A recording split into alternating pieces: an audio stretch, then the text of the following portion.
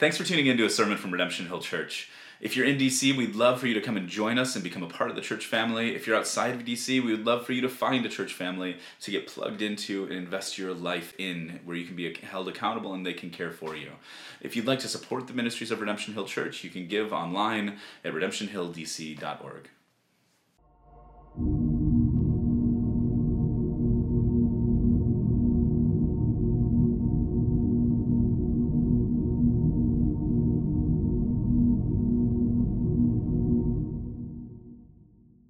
I can remember as a kid waiting in line to see Santa. And now as a parent, that when we have been able to take our kids, especially as they're smaller, and the experience of seeing Santa in whatever neighborhood mall you want to go to.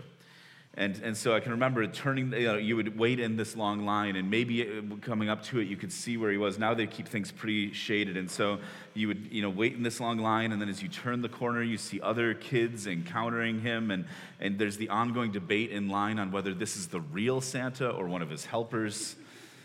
And usually the beard is really what's being evaluated in that debate, I think.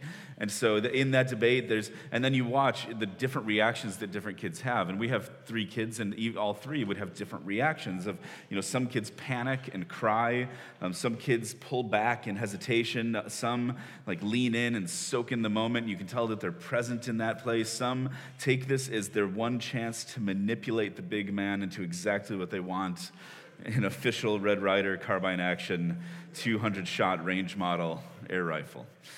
And so I think as I was thinking about it this week, and we're in the Christmas season, which I love Advent and the Christmas season, that when we think about the way that we approach God in prayer, I think there's some similarities there, that if we ever get an understanding or a taste of his presence, a sense of actually being in the presence of the Almighty God, then we can react similarly. Some of us might panic and want out, and some of us pull back in hesitation, and some try to manipulate God with a wish list of the things that we want, and some lean in and soak in the moment. And today we continue our series in Exodus. We have been in this series. This is week 11 out of 12, and so next week we wrap up the series.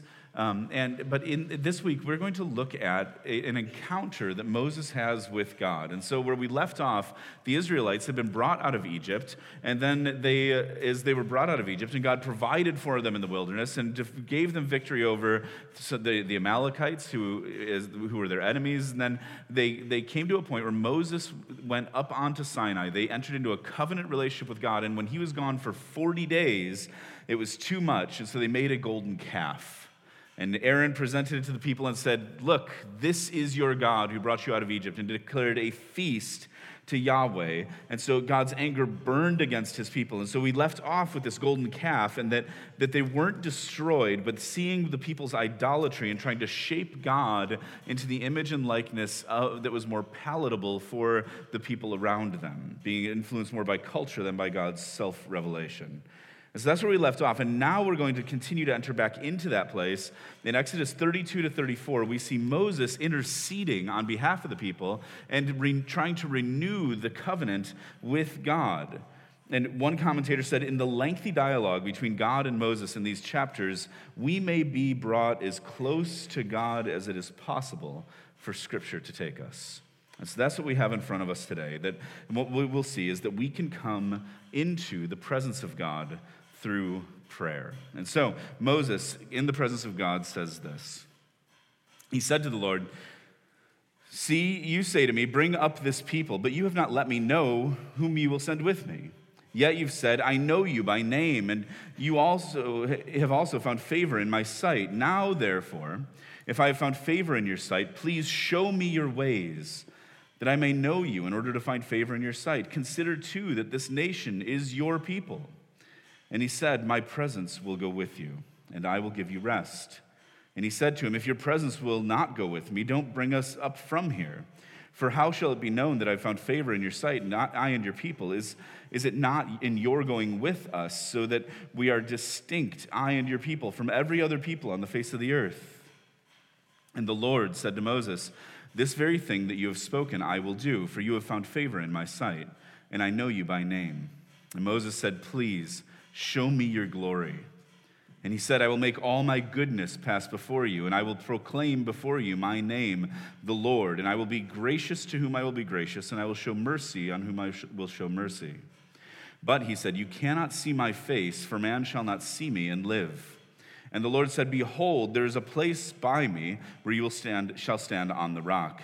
And when my glory passes by, I will put you in a cleft of the rock, and I will cover you with my hand until I have passed by. Then I will take away my hand, and you shall see my back, but my face shall not be seen."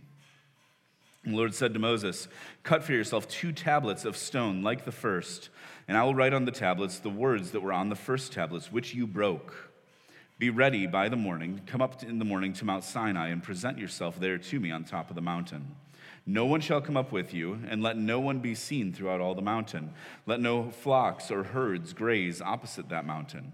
And so Moses cut 2 tablets of stone like the first. He rose early in the morning and went up on Mount Sinai as the Lord had commanded him. And he took in his hand 2 tablets of stone. And the Lord descended in the cloud and stood with him there and proclaimed the name of the Lord. And the Lord passed before him and proclaimed, the Lord, a God merciful and gracious, slow to anger and abounding in steadfast love and faithfulness, keeping the steadfast love for thousands, forgiving iniquity and transgression and sin, but who will by no means clear the guilty, visiting the iniquity of the fathers on the children and the children's children to the 3rd and the 4th generation. And Moses quickly bowed his head toward the earth and worshipped. And he said, "If now I have found favor in your sight, O Lord, please let the Lord go in the midst of us. For it is a stiff-necked people, and pardon our iniquity and our sin, and take us for your inheritance." This is the word of the Lord. Thanks be to God.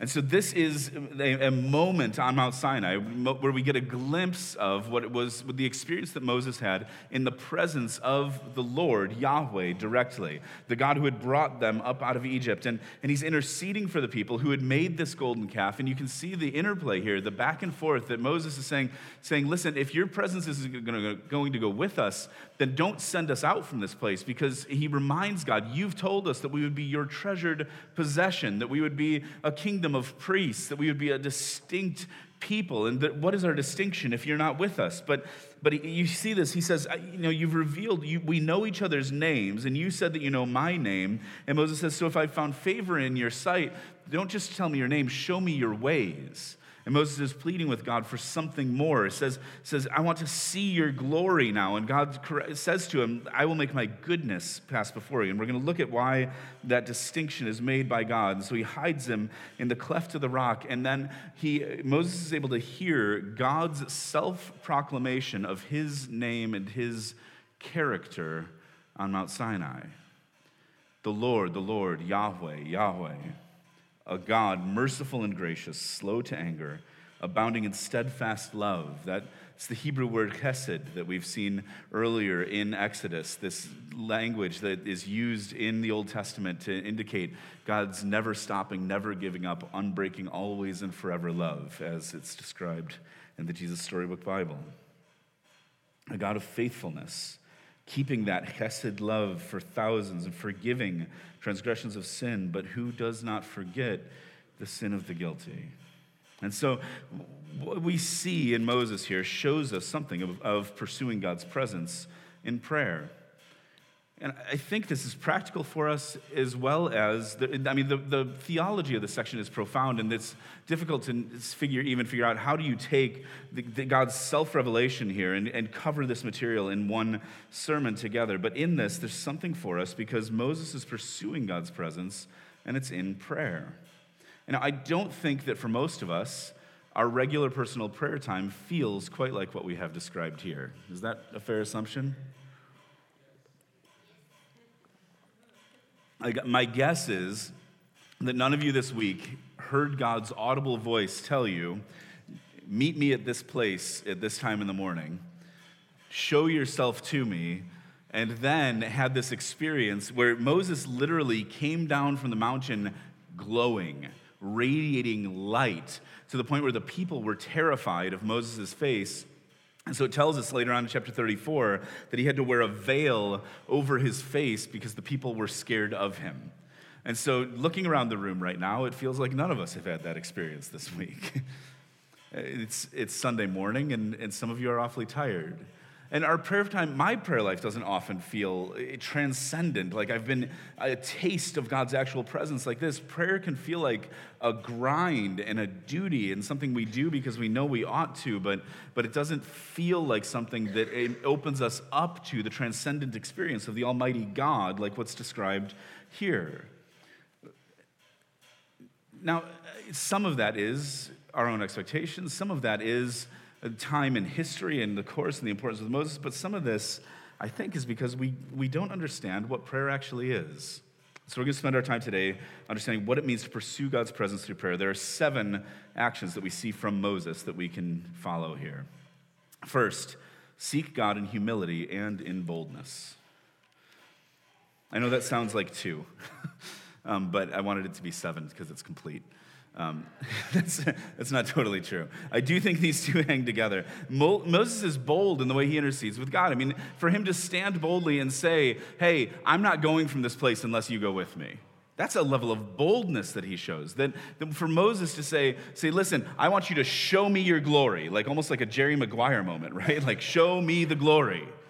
That Moses here is saying, you've got to teach me your ways. I know you know my name, but that's not enough for me. I want to know your ways. And for Moses to have, it was bold for him to have walked down the mountain with the tablets of stone that were inscribed by the finger of God and to destroy those tablets before he got down to the people when they were worshiping the golden calf.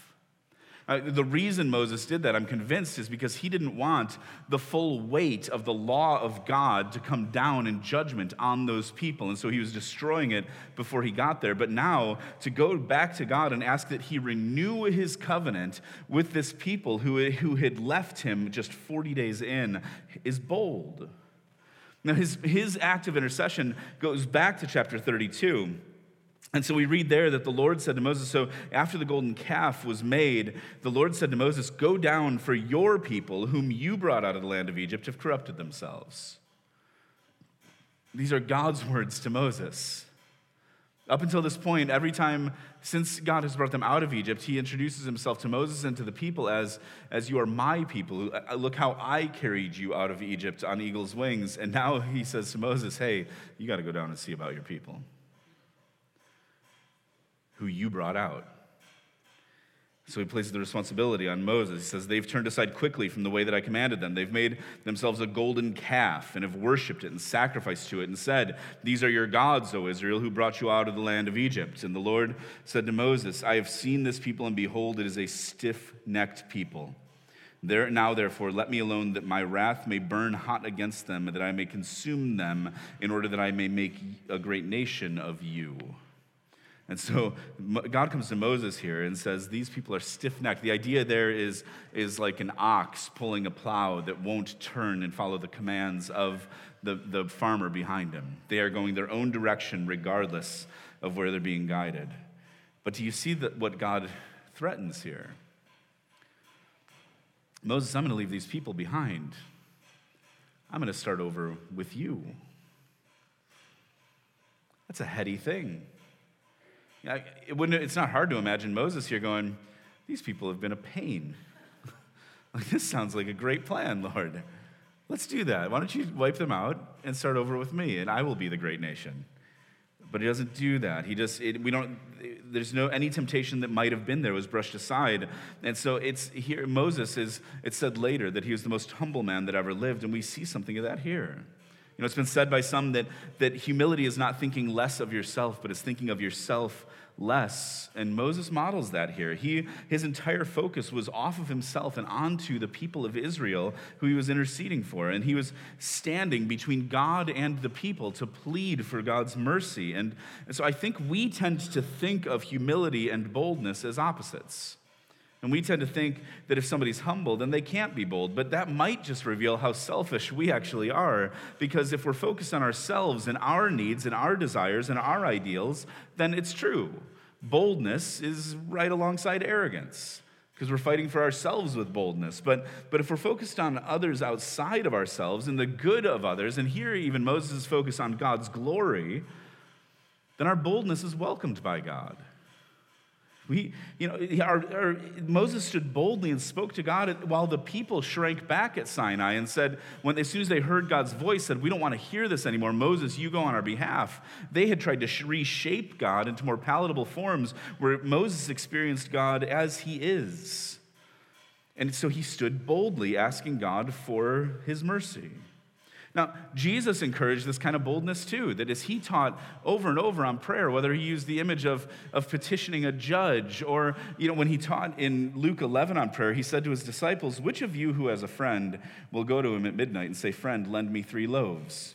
For a friend of mine has arrived on a journey, and I have nothing to set before him. And he will answer from within, don't bother me, the door is shut and my children are in bed. I can't get up to give you anything. If you come to my house in the middle of the night asking for bread, that would probably be my response. Like, what are you doing here? Go home. I tell you, though he won't get up and give you anything because he's his friend, yet because of his impudence, he will rise and give him whatever he needs. And I tell you, ask and it will be given to you. Seek and you will find. Knock and it will be opened to you. For everyone who asks receives, and the one who seeks finds, and to the one who knocks it will be opened. For what father among you, if his son asks for a fish, will instead of a fish give him a serpent? Or if he asks for an egg, will give him a scorpion? If you then, who are evil, know how to give good gifts to your children, how much more will the Heavenly Father give the Holy Spirit to those who ask him? Jesus is encouraging and calling his disciples to impudence in their prayer, to boldly petition for the things they're asking for. And so, if we want to pursue God's presence in prayer, it begins by seeking God in both humility and boldness. Not focused just on our Christmas list, but willing to come to him for the sake of his glory and others' good. Second, it means that we will pursue God's will in opposition to our own. Pursue God's will as it's been revealed to us. And so in Exodus 32, in that earlier section, Moses went on to say, so God said, leave me alone. These people are stiff-necked. I'm done with them. My anger is going to burn against them, and I'm going to start over with you, Moses. But Moses implored the Lord God and said, O Lord, why does your wrath burn hot against your people, whom you've brought out of the land of Egypt with great power and a mighty hand? He's saying to God, hey, remember, this was your will that you called the people to yourself. You saved the people. You remembered your covenant to Abraham and Isaac and Jacob, and you came and saved these people. And so he's calling out the will of God that has been revealed by God to save these people and bring them out of Egypt and then bring them into the land of rest, to bring them to the promised land. And so Moses is coming into prayer and into God's presence with a firm belief in what God's will is, in what he has revealed, and he's reciting it back to God in prayer. In our own prayer, let's learn to pray the same way. Not asking God to conform his will to our will, but asking God to reveal his will to us and to conform us to it. And when things seem dissonant in our lives, which is most of life, most of our lives, we think we have a pretty good idea of the way things ought to be going, and very rarely do they go just how we want them to go. But when that happens in our lives, when we feel that dissonance and that gap, we can call out the will of God as it's been revealed to us. And so, when you're in a hard place, when you're suffering, we can pray back to God, Romans 8, that says that God works out all things for the good of those who love him, and say, God, I believe that that's true. Christ has shown me that you love me, and I do love you. And so what is the good that you're working out in my life through this? Because it's really hard to see. But to call out the will of God to God will remind us of who he is. And that explores that often the things that we want and that our heart longs for are good things. And so trying to get under that. So if you're having trouble in your marriage, it's a good thing to want greater intimacy and closeness and unity in marriage. And that's a good thing that God wants in our marriages. So call that out to him. Say, Lord, I know that this is what you want, so help us to get there. If you're having trouble with relationships, if you're having trouble with your own discipline and making and living life the way that you know you ought to, call out to God. These are good things that ask him to help you to pursue these good things and lift them up, because he is the only one who can actually make a difference and bring transformation in your heart or anyone else's. And Paul Miller said in his book, A Praying Life, sometimes when we say God is silent, what's really going on is that he hasn't told the story the way we wanted it told. He'll be silent when we want him to fill in the blanks of the story we are creating, but with his own stories, the ones we live in, he is seldom silent. So Moses here, as he goes to God, says, you brought these people out of Egypt. These are the people that you said you would take for yourself. Back to chapter 33, what we read today, that he said, how will it be known that I found favor in your sight, I and your people? Is it not you're going with us so that we are distinct, I and your people, from every other people on the face of the earth? He's saying, Lord, this is your will. This is what you want and what you intend and what you told us. And he's reminding God of it as he pursues it. And so we seek God in humility and boldness. We pursue God's will. And third, remember what God has done. This is closely tied to the last one. But this is essential if you're going to make it through life. This is why so many of the Psalms recount God's past action too. Have you ever noticed that if you read the Psalms? They're prayers that consistently will say, here's the problem, here's how God has worked in the past, so we can trust that he's going to be faithful in the future. And this is why it's so important to be immersed in Scripture as God's Word and immersed in church history and understand how God has worked among his people, is because there's a track record of what God has done that can bring us hope even as we turn to God in prayer. And this is why Moses is saying, again, you brought these people out of Egypt. You've already saved them from the Egyptians. He's saying, he's recounting to God the things that he has done, and so doing so, for Moses and for us, it also helps us remember ourselves because it recites the story, God's story, and places us within it. And so that's what Paul Miller was talking about. He went on to say, to cite our own current cultural setting, and he said, the movement from naive optimism to cynicism is the new American journey. In naive optimism, we don't need prayer to pray, because everything's under control. In cynicism, we can't pray because everything is out of control and little is possible. My guess is that you've come in on one of those spectrum, the end of that spectrum on one side or the other this morning. Either in naive optimism that you don't have encounters like what we read in Exodus 34 because you don't need to pray. Things are going pretty well for you. You're just like, it's just going to keep rolling. Or into cynicism where you feel so out of control that you can't pray because it doesn't feel like anything's possible to change. Well, Paul Miller goes on, with the Good Shepherd no longer leading us through the valley of the shadow of death, we need something to maintain our sanity. Cynicism's ironic stance is a weak attempt to maintain lighthearted equilibrium in a world gone mad. And without the Good Shepherd, we are alone in a meaningless story. Weariness and fear leave us feeling overwhelmed and unable to move, and cynicism leaves us doubting, unable to dream. That combination shuts down our hearts, and we just show up for life, going through the motions.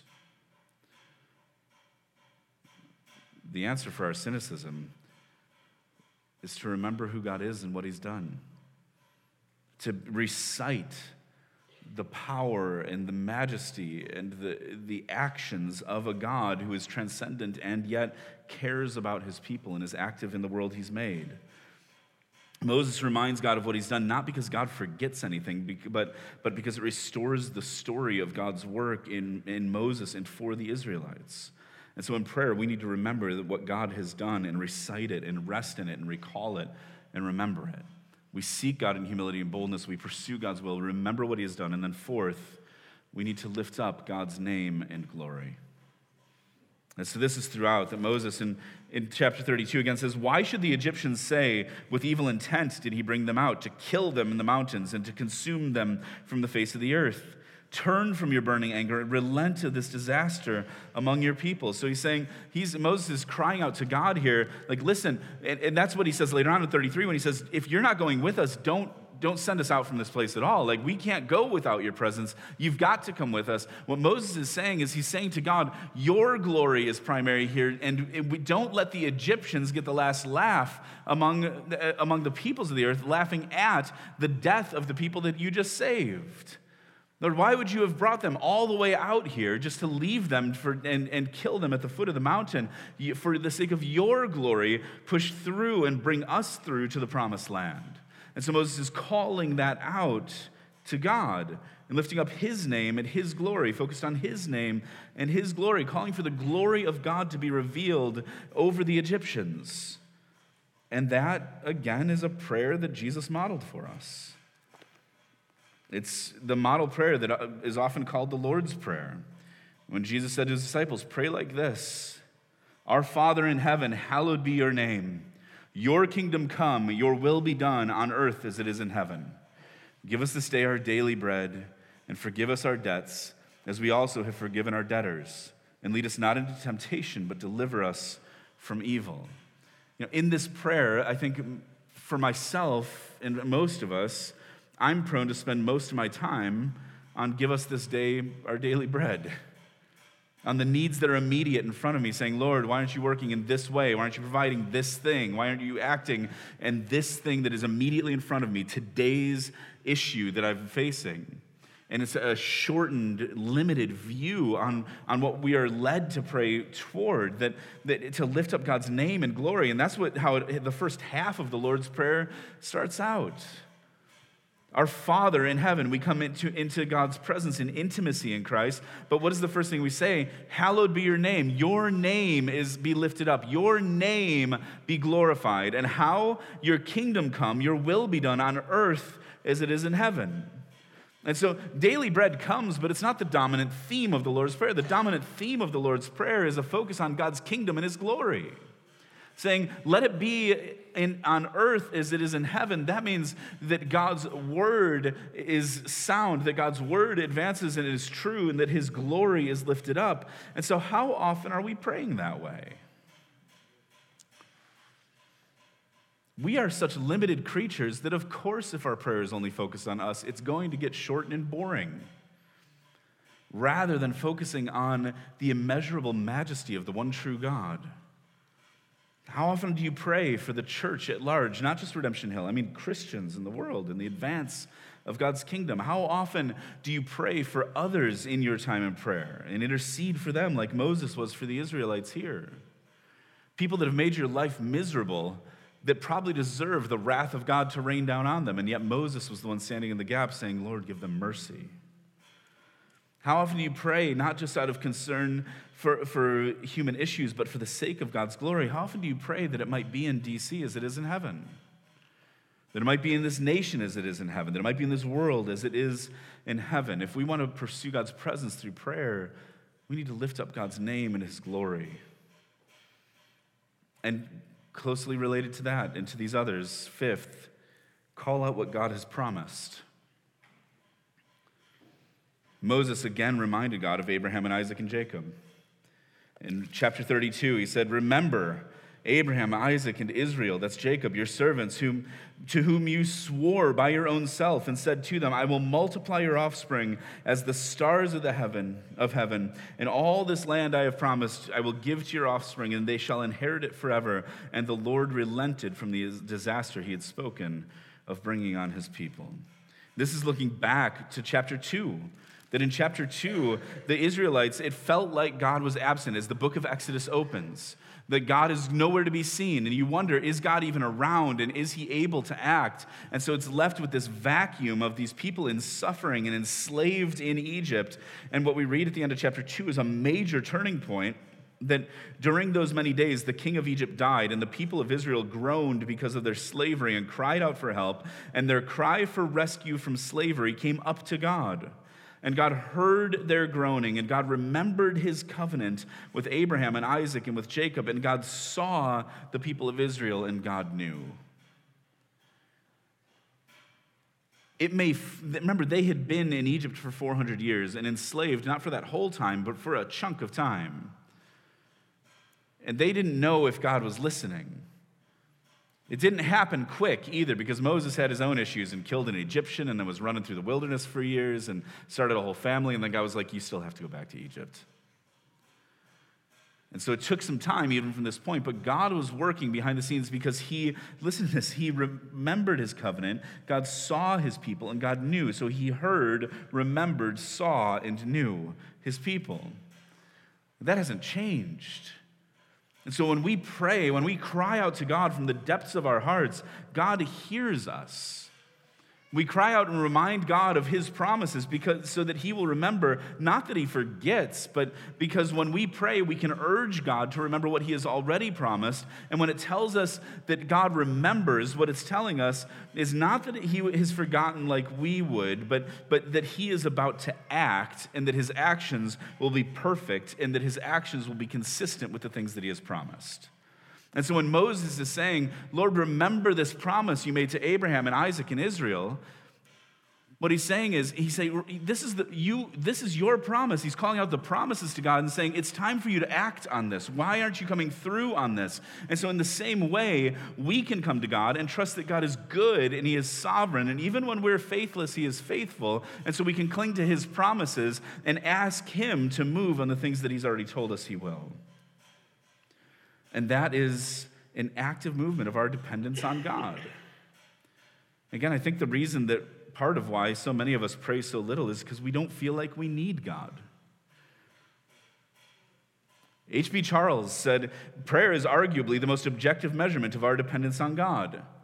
If that's true, then what's your dependence level on God right now in your life? Where are you at? And he went on to say, he said, think of it this way. The things you pray about are the things that you trust God to handle. The things that you neglect to pray about are the things that you trust you can handle on your own. And so if you feel overwhelmed in your life, it's because you think that you are the only one that's responsible to handle the problems that you're not bringing to God in prayer. But prayer puts us in an active position of dependence where we can call, but we're not just there uncertain of who God is and what he'll do. He's shown us who he is. And so we are there resting in the promises and the goodness and the sovereignty of a God who cares. He hears you, he remembers, he knows you by name. And so we need to turn to him and call out what he's promised. Sixth, seek God's presence and linger there. In chapter 33, we read this about the tent of meeting, that the tent of meeting was put outside of the camp, and this is before the tabernacle was built. Next week, we're going to look at the tabernacle. But there was a tent of meeting and it tells us Moses would go out every day and he would meet with God in this tent. And so, that the people would rise up when Moses went out to it until he had gone in. When he entered the tent, the pillar of cloud would descend so that no one else would come in. The Lord would speak with Moses daily. When all the people saw the pillar of cloud, they would rise up and they would worship at the tent door, and then Moses would leave and go to the camp. But it tells us this in chapter 33, verse 11. His assistant, Joshua, the son of Nun, a young man, would not depart from the tent. Moses would go every day to meet with God. Joshua never left it. He wanted to linger in that place. We get this as in what we read today, that Moses is in the presence of God, and he's saying, I want these things for the people. He intercedes for the people. And the Lord says, all right, this thing I'll do to you. You found favor in my sight, and I know your name. And Moses said, okay. And he takes it a step further than that. Like Moses got what he wanted. God's presence was going to go with them from Sinai, and he doesn't stop there. He continues to press to see God's presence and to be in that presence of God. He says, please show me your glory. And he said, I'll make my goodness pass before you and proclaim before you my name, the Lord. And I'll be gracious to whom I will be gracious and show mercy on whom I will show mercy. But you cannot see my face, for man shall not see me and live. Moses was seeking the presence of God and lingering there, saying, okay, you know my name, now show me your ways. He wanted more. There was a hunger there, and he wouldn't move without the promise or presence of God. And one more quote from Paul Miller, he said, prayer is asking God to incarnate, to get dirty in your life. Yes, the eternal God scrubs floors, for we sure know he washes feet. So take Jesus at his word. Ask him, tell him what you want, get dirty, write out your prayer requests. Don't mindlessly drift through life on the American narcotic of busyness. If you try to seize the day will eventually break you, but seize the corner of his garment and don't let go until he blesses you, and he will reshape the day. So in our prayer life, we don't just come to God with a laundry list of the things we need. We call out his glory, call out his kingdom, and then seek his presence, and don't leave without his presence going with you. Come to him and say, Lord, I'm not going to go on with my day until you meet me in this place. Don't allow the busyness of your life to get in the way of your need for the presence of God in your life. Because as we just read, if you just go on with the seize the day mentality and give yourself your little pep talk in the morning, you will get broken down over and over, and it will build over time. And so if that's going to happen, that leads to our seventh, is ask God to reveal himself more fully. So yeah, we want to seek God's presence and linger there, but we need to realize that it's only God revealing himself to us that will allow us to see him more clearly. Now again, there was a covenant that was broken here, and it needed to be restored. And so that was part of it. God says, all right, get these stone tablets together, and I'm going to hide you in a rock because you can't handle this. And you'll see the trailing edge of my back, and you'll see my goodness will pass before you. And then, but bring tablets of stone. And it goes on then in 34 to talk about the renewal of that covenant. And God did write his law on these new stone tablets. And Moses came down with the tablets of the testimony in his hand. And he didn't know that the skin of his face was shining because he had talked with God. And so we read about the reestablishment of his covenant here. But at this moment where God reveals himself and passed before him, and while he hid Moses in the rock and said, the Lord, Yahweh, Yahweh, a God merciful and gracious, slow to anger and abounding in steadfast love and faithfulness, keeping steadfast love for thousands, and forgiving iniquity and transgression and sin, but who will by no means clear the guilty. Like, this is God's self-revelation of his character. And for years I've read, and I think I've taught this passage as if Moses stepped too far here. Moses saying, show me your glory, and God's like, no. I'll show you my goodness. And that's all you're going to get. But I've been convinced this week, I don't think that's the best way to read this text. There's no correction given to Moses here. He's not rebuked by God here. And they had already seen God's glory. This is what we read in the language in Exodus as we've studied it, that maybe this request to see God's glory wasn't as brazen as we think, and certainly didn't cross a line like we can tend to think, because we are told that they saw the glory of God in the cloud and in the pillar of fire. We're told that they saw the glory of God in the manna that was given from heaven. We're told that the glory of God descended on Mount Sinai for 6 days before God called Moses up on the seventh day. And so God's glory had been seen, and so here for Moses to say, okay, Lord, you've been confirming your presence with us by showing us your glory all the way throughout. Now that I've asked this far that your presence will go with us, now can you show me again your glory? He's asking for a visible confirmation of God's promise to him, and God doesn't rebuke him or correct him here, but as one commentator said, but as always, God sets his own agenda, for God knows what we need better than we do. That Moses here asked to see, but he's told that it's not by seeing that God is best known. That God says to him, I'm going to give you something better than you seeing my glory again. God instead says to him, so desiring to see the glory of the Lord isn't desiring enough. Because revelation of God's character and his person comes by hearing, not by seeing, according to Scripture, because God is spirit. And so Moses saying, now show me again, let me see your glory, give me a tangible manifestation of your glory. And God says, I've got something better for you. You're going to hear my goodness. You're going to hear who I am. And this self-revelation of God is what Scripture comes back to again and again and again and again to say, this is Yahweh. This is the God we worship. He's a God who is gracious, a God who is merciful, slow to anger, abounding in hesed love and faithfulness, extending hesed love to thousands, forgiving iniquity and transgression and sin. This is the character of God. In our prayer life, if we spend all our time asking God to show us something that we can see, I think it's because it's as big a request as we can imagine. We think that we need to see something miraculous in front of us, And what God is saying is that there's something greater, that it's not that we need to see something, but we need to hear about his goodness and his beauty and his majesty and his glory, the self-revelation of his goodness and character. That if we turn to God in prayer, and so this is my hope today, that if we turn to God in prayer, then chances are you're acknowledging something of his glory already. Even if it's just out of desperation, if you pray because you're like, I don't know if you're up there, but I need some help. And so you turn to desperation. Even that is acknowledging maybe there's someone that's bigger than me that can intercede and do something in my life. And so turning to God itself is acknowledging his glory. But here's the question today. I believe that most of you here believe that God is glorious. But my question is, do you actually believe that he's good? Do you believe that his goodness can actually meet you in your life?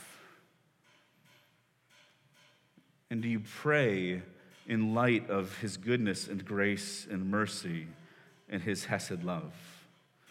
See, God's ultimate self-revelation comes to us in Jesus Christ. It's in Jesus that the fullness of God was pleased to dwell. And so that's the incredible hope that we have. That's what we're celebrating in the Advent season, is that God took on flesh and incarnated among us. And so in this story, we have a tendency to read this story, and I've already taught it today, as if we are all individually in the seat of Moses in this narrative.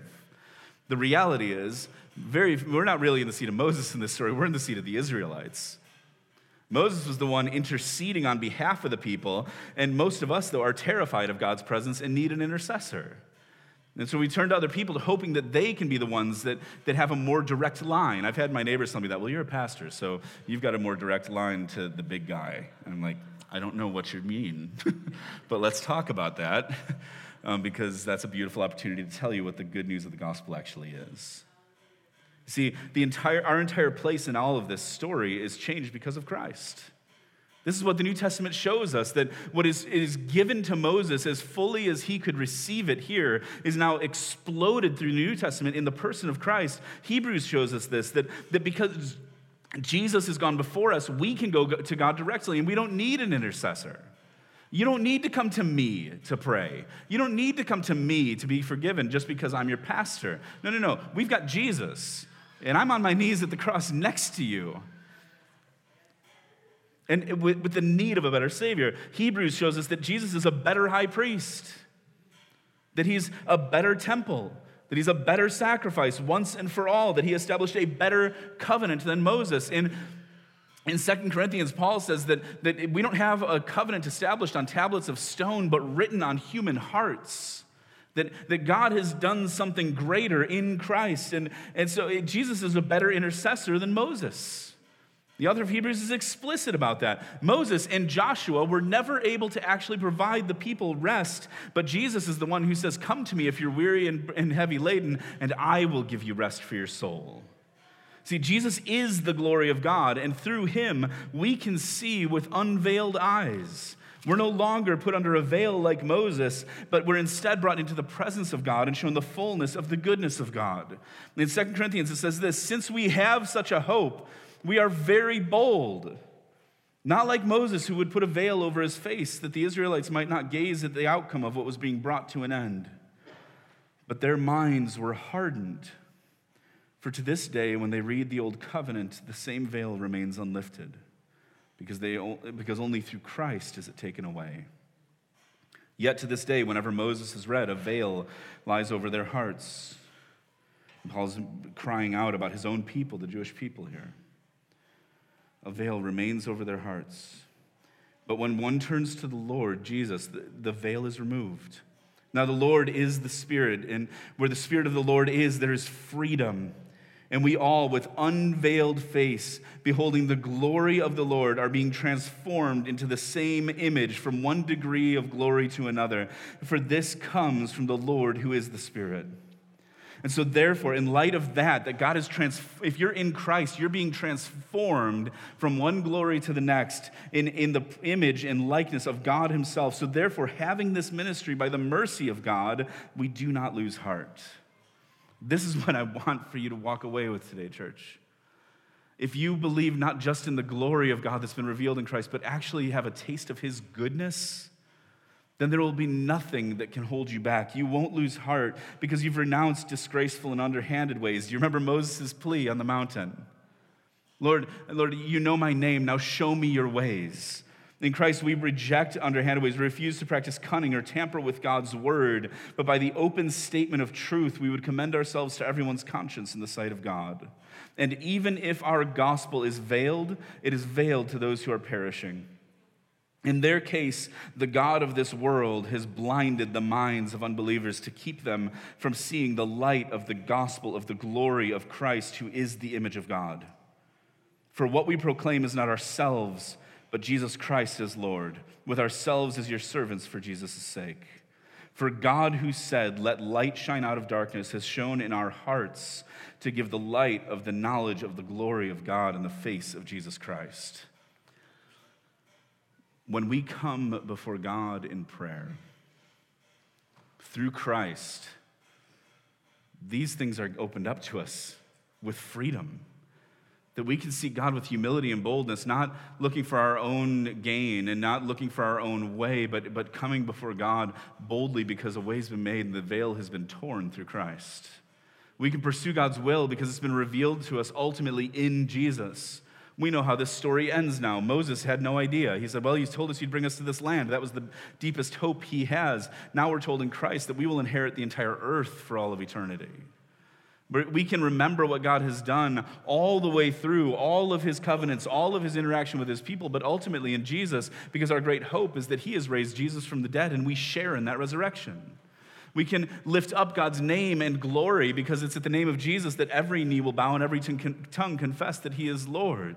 We can call out what God has promised to us. And the ultimate promise is in Christ that we're being reshaped in the image and likeness of God and have the hope of ultimate forgiveness because of him. And we can seek God's presence and linger there, knowing that that Jesus promised us his Spirit and that the Holy Spirit moves with us, so God's presence will never leave us. And so in that, when we ask God, then reveal yourself more fully to us, we're not coming with a veil over our faces, unable to comprehend the mysteries of the ages, but instead it's all been opened up for us. And we are, and so the same God who said, "Let light shine out of the darkness," has shone in our hearts to give us the light of the knowledge of the glory of God in the face of Jesus Christ. So God is greater than Santa Claus. And our prayer can be better than our Christmas lists. These chapters in Exodus bring us into the presence of God as clearly and as closely as any place in Scripture. And they tell us about a God who never changes. He's the Lord. He's merciful and gracious, slow to anger, and abounding in steadfast love and faithfulness. And in Christ, we have direct access to the one true God in prayer. But today, leave this place not just with an understanding of his glory. My hope and my prayer for you is that you leave with a belief and a trust in his goodness. And Father, this we need from you.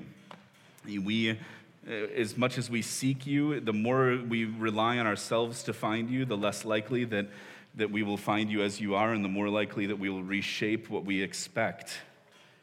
And so we pray that you would forgive us for the times when we shape you into the image and likeness that we want you to take, rather than trusting in the goodness that you've revealed to us.